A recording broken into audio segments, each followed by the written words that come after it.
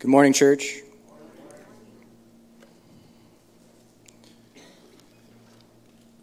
So we're still in the Minor Prophets, and today we're going over the book of Habakuk. So if you have your Bibles out, Habakuk.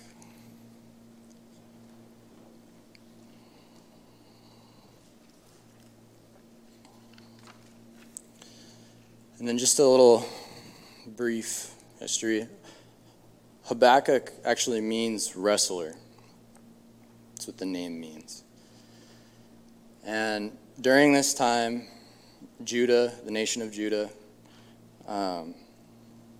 is wicked. It's perverse. It's fallen away from what it should be. And we see a prophet who's frustrated and disappointed with his people. And we also see Habakuk complain to the Lord. He cries out, and he's wrestling with what the Lord is doing.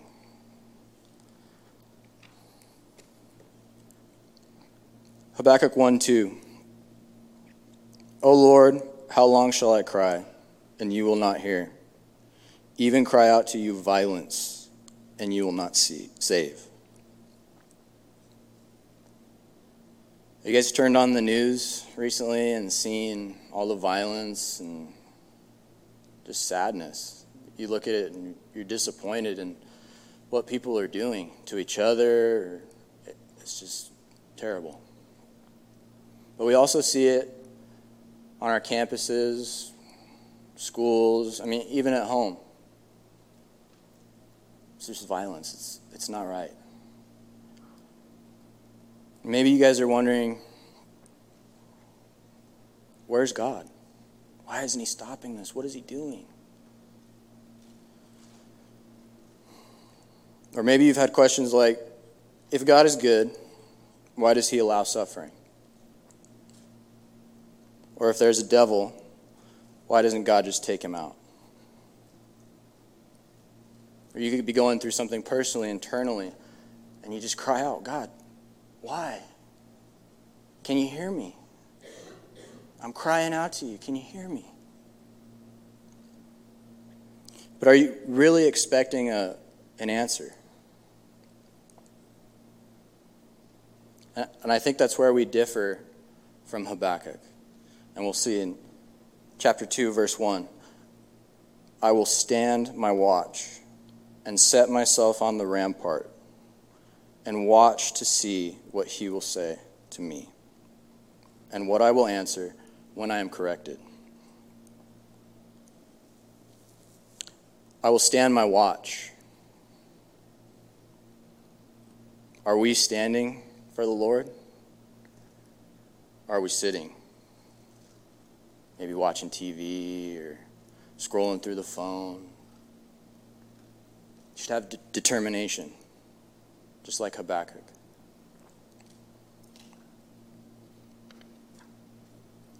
And set myself on the rampart. So a rampart is a structure like a tower or a high wall.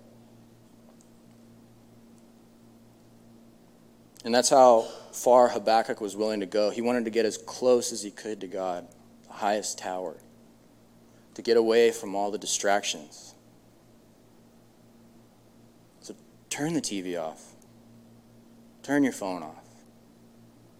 Let's be like Habakkuk and focus on the Lord, our Heavenly Father. And watch to see what he will say to me. That's expectation. He's waiting. He's determined. He's isolated. And now he's expecting. He's focused. And God gives Habakkuk an answer. And I think this answer is also to us as well. Habakkuk 2:4. Behold the proud. His soul is not upright in him, but the just shall live by faith. That's pretty powerful. The just shall live by faith. You guys are probably thinking, oh, well, I'm not just. I'm a sinner. I'm bad. I'm no good. So how could you be made just? So that's the incredible thing about our salvation. And John, when he did the communion, he touched on it. Jesus is taking our place. It's the whole point of the bread and the juice.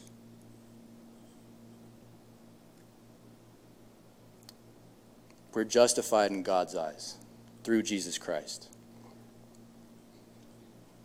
And right now, I'd like everybody to just open their hearts and their minds, and I'm going to say a quick prayer. So if we could all bow our heads, close our eyes. Thank you, Lord. I know that I'm not good. I'm a sinner, and my ways are not enough. But I see Jesus on the cross at Calvary, paying the price for my sins. Every sin I've ever committed, am committing, or ever will commit. And turn from it now and allow your blood to cleanse me. So Jesus is the way to give favor.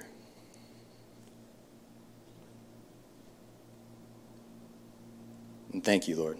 Amen. He's our sanctification. He's the satisfaction. He's the lamb that was slain in our place. And I think that's the gem of Habakuk. Chapter 2, verse 4. In Romans 1, verse 17, therefore in righteousness of God revealed from faith to faith, as it is written, the just shall live by faith. Paul writes this way later.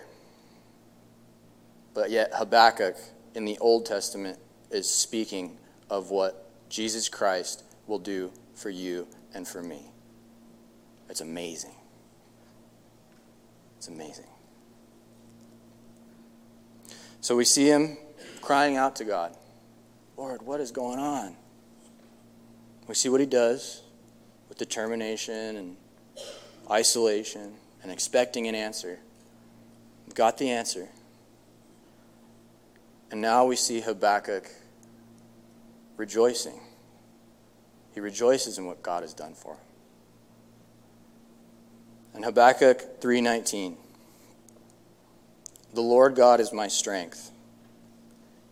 He will make my feet like deer's feet, and he will make me walk on my high hills.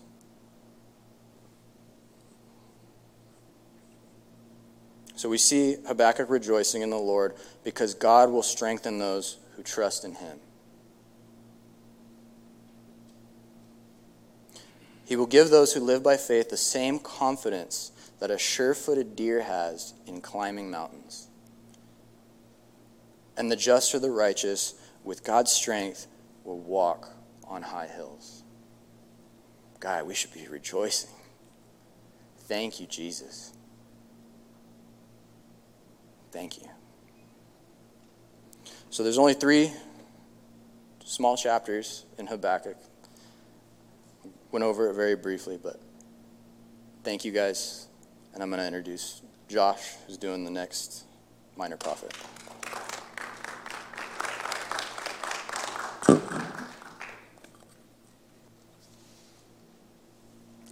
Morning, guys.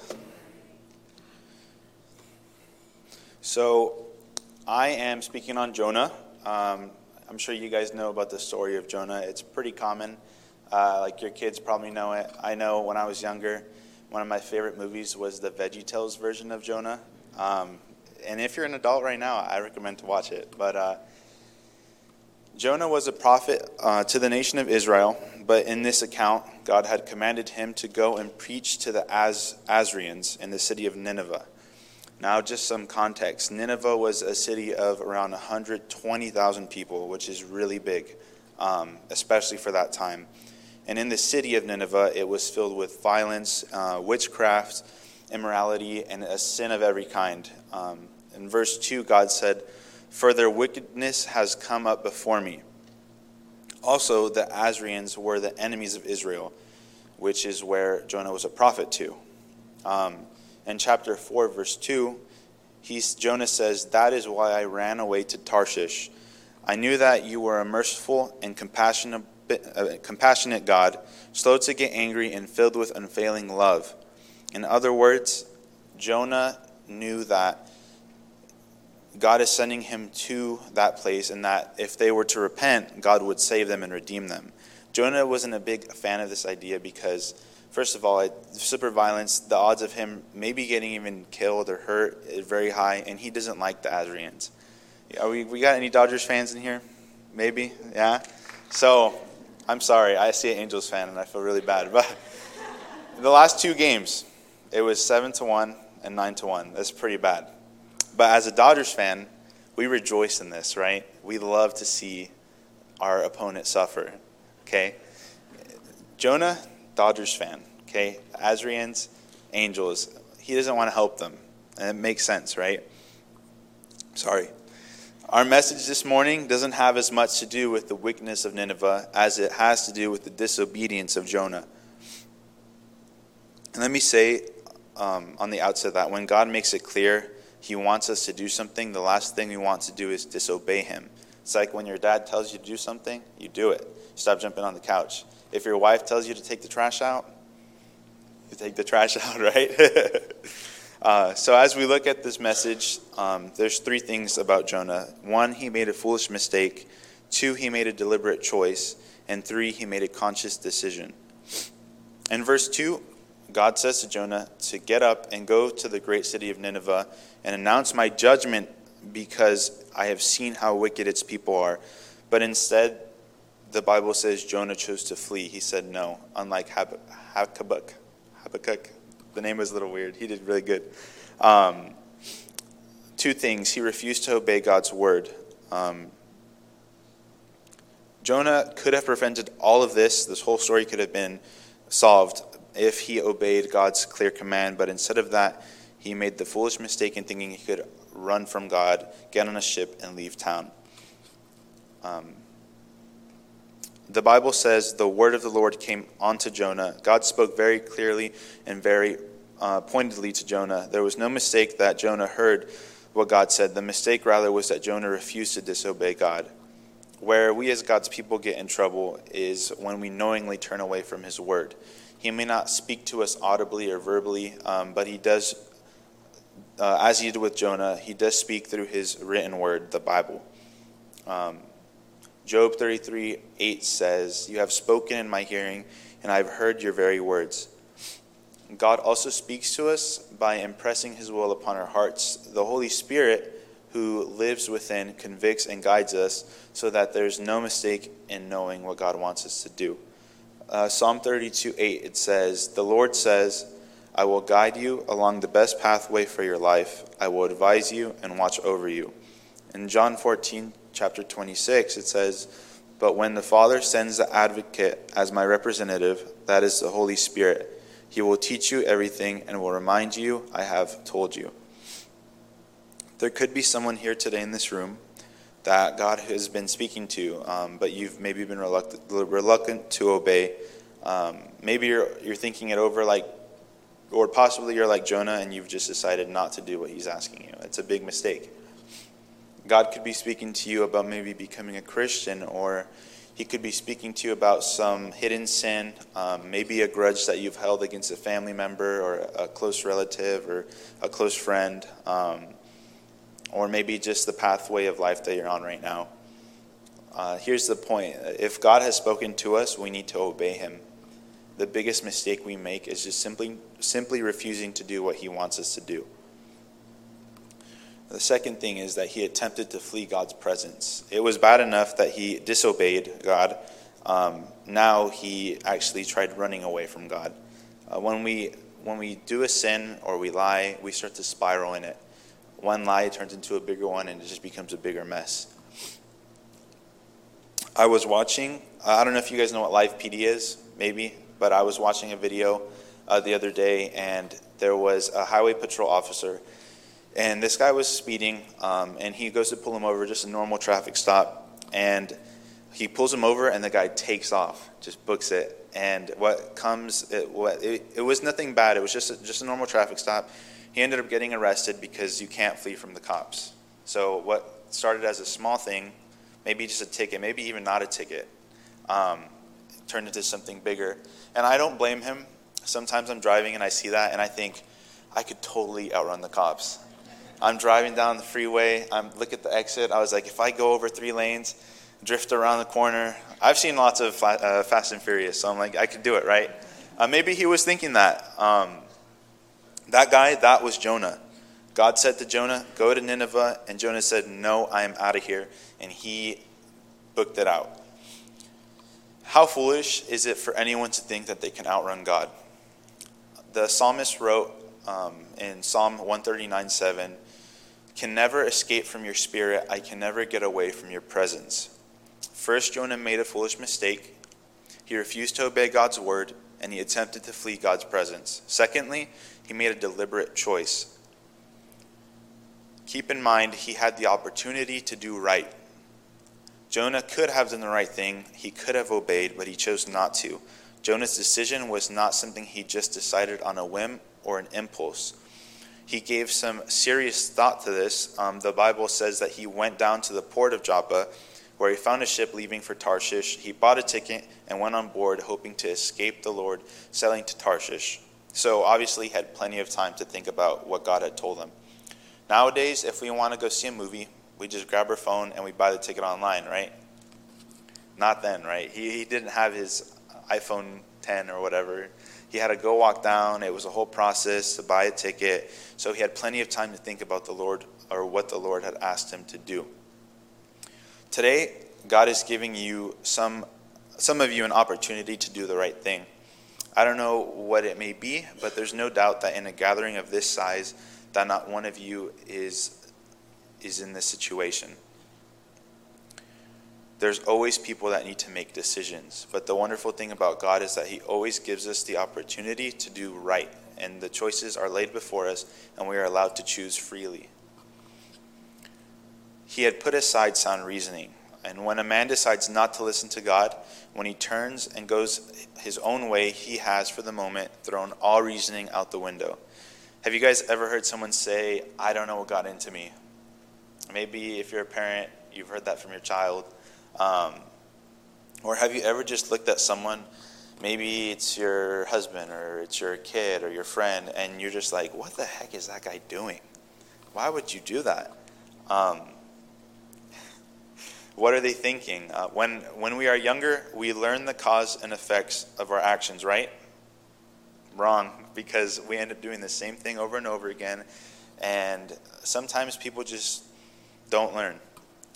There's a story, and you guys can't judge me because when this happened, I think I was like 6 or something. So I was still learning my cause and effect. I had gotten in trouble for something I did, and I was walking with my mom in our apartment.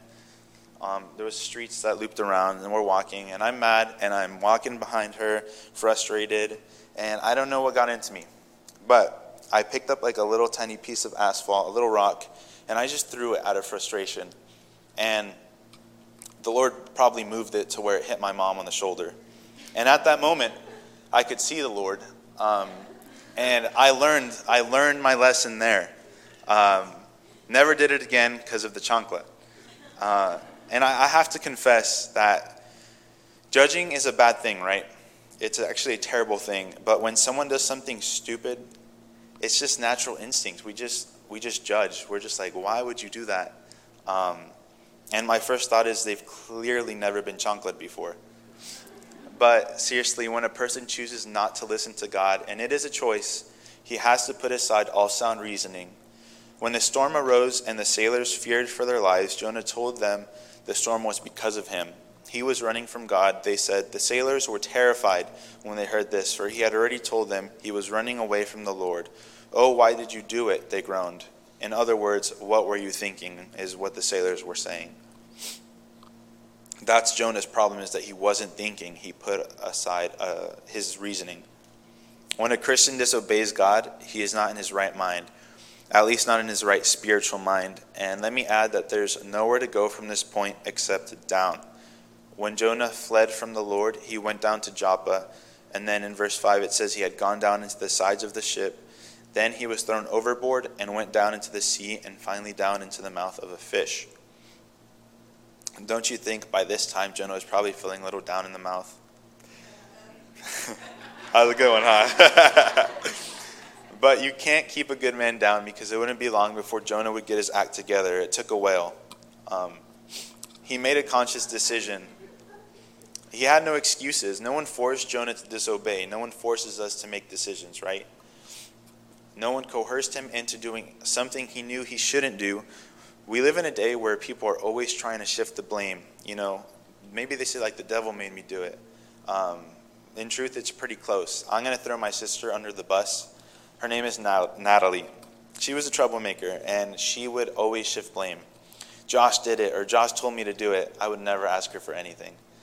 She would blame everybody but herself, right? I don't know if you guys know who Billy Sunday is, but he was a baseball player, and he turned into an evangelist. He says that an excuse is the skin of a reason stuck to a lie. Jonah knew he had made the wrong move, and he admitted it. In verse 12, he said to the sailors, "Throw me into the sea." Jonah said, "And it will become calm again, and I know this terrible storm is my fault." The best thing someone can do in Jonah's predicament is just not to get there in the first place. I'm sure you've heard that from your parents before. Like, why? You wouldn't be in this situation if you didn't do that in the first place. But in the first place, we weren't thinking right. And if, like Jonah, you're already taking that wrong step, stop, turn around, and go in the other direction. When Jonah found himself in the belly of the whale, the Bible says, "Then Jonah prayed to the Lord, his God, and inside of the fish, he said, I cried out to the Lord in my great trouble, and he answered me." And then look what he said about himself in chapter 2, verse 8. "Those who worship false gods turn their backs on all of God's mercies." That's a really big statement from him. Jonah knew all this time that he was out of step with God. He just took 3 days and 3 nights in the belly of a whale to get him to admit it. And let me encourage you guys this morning that if you're feeling down in the mouth, if you feel like Jonah, do the right thing and simply turn to God and say, "Lord, I am here. I am no longer going to run from you. I do want your will accomplished in my life. Make it happen today." He knew the consequences. As a chosen prophet of God, someone who is used to preaching repentance of God's judgment, Jonah knew full well that there would eventually be consequences for what he decided to do. Jonah said to the sailors, "Throw me into the sea." He knew that it was him. "It will become calm again, and I know this terrible storm is my fault." There's always consequences to bad decisions, all decisions that we make that we're not thinking through. And decisions we make when we choose to turn from God's will, Jonah found that out. It took a whale. But thank God he eventually got it right. When the whale spit him out on the ground, he hit the ground running, and he was a changed man. In Jonah chapter 2, verses 9 through 10, it says, "But I will offer sacrifices to you with songs of praise, and I will fulfill all my vows. For my salvation comes from the Lord alone." Then the Lord ordered the fish to spit Jonah out onto the beach. In Jonah chapter 3, verses 1 through 3, it says, "Then the Lord spoke to Jonah a second time. Get up and go to the great city of Nineveh, and deliver the message I have given to you." This time Jonah obeyed the Lord's command and went to Nineveh, a city so large it took him 3 days to see it all. Let's not wait until God sends a whale into our direction. Hopefully you guys never get swallowed by one. Or a visit to the hospital, or maybe a family crisis, or whatever it may be. The Bible says that when Jonah went down into the ship, he was fast asleep, and it took a storm to wake him up. Let's not wait until a storm in our life comes and wakes us up. In closing, let me just encourage you guys to think of the message, and if you need to come and make some things right with God this morning, don't put it off. I know it's super easy every Sunday. It's a routine for us to walk in through the doors, and we sit down, we worship, maybe raise our hands, chit-chat, or maybe you just book it straight out and you're back to your normal life, and it's like everything you heard just goes out the window. This may be the very day God is giving you the opportunity to turn and go in the right direction. You may need to become a Christian maybe, or you may need to forgive a friend or get rid of a grudge that you've been holding that's been weighing you down. Or maybe you're a believer, but you've just been living like Jonah. Come and settle it today. In a couple minutes, the prayer team will be up here. And they've been praying ahead of time for you guys. So if you guys are like Jonah maybe, I encourage you to come forward. And I'm going to close this out in prayer. Dear Lord, I thank you for this day, and I thank you for everybody in this room, Lord. And I just pray that if there's anyone in this room right now that maybe feels like Jonah, that hears your voice, that they can just open their hearts, open their ears, and take it in, Lord, and that you can help them move into the right direction. I know it is not easy, Lord, and maybe they know someone that is Jonah. I pray that you can just use them to encourage them, to push them in the right direction, Lord. I thank you for everything. I thank you for this Sunday and everyone here. In Jesus' name, amen.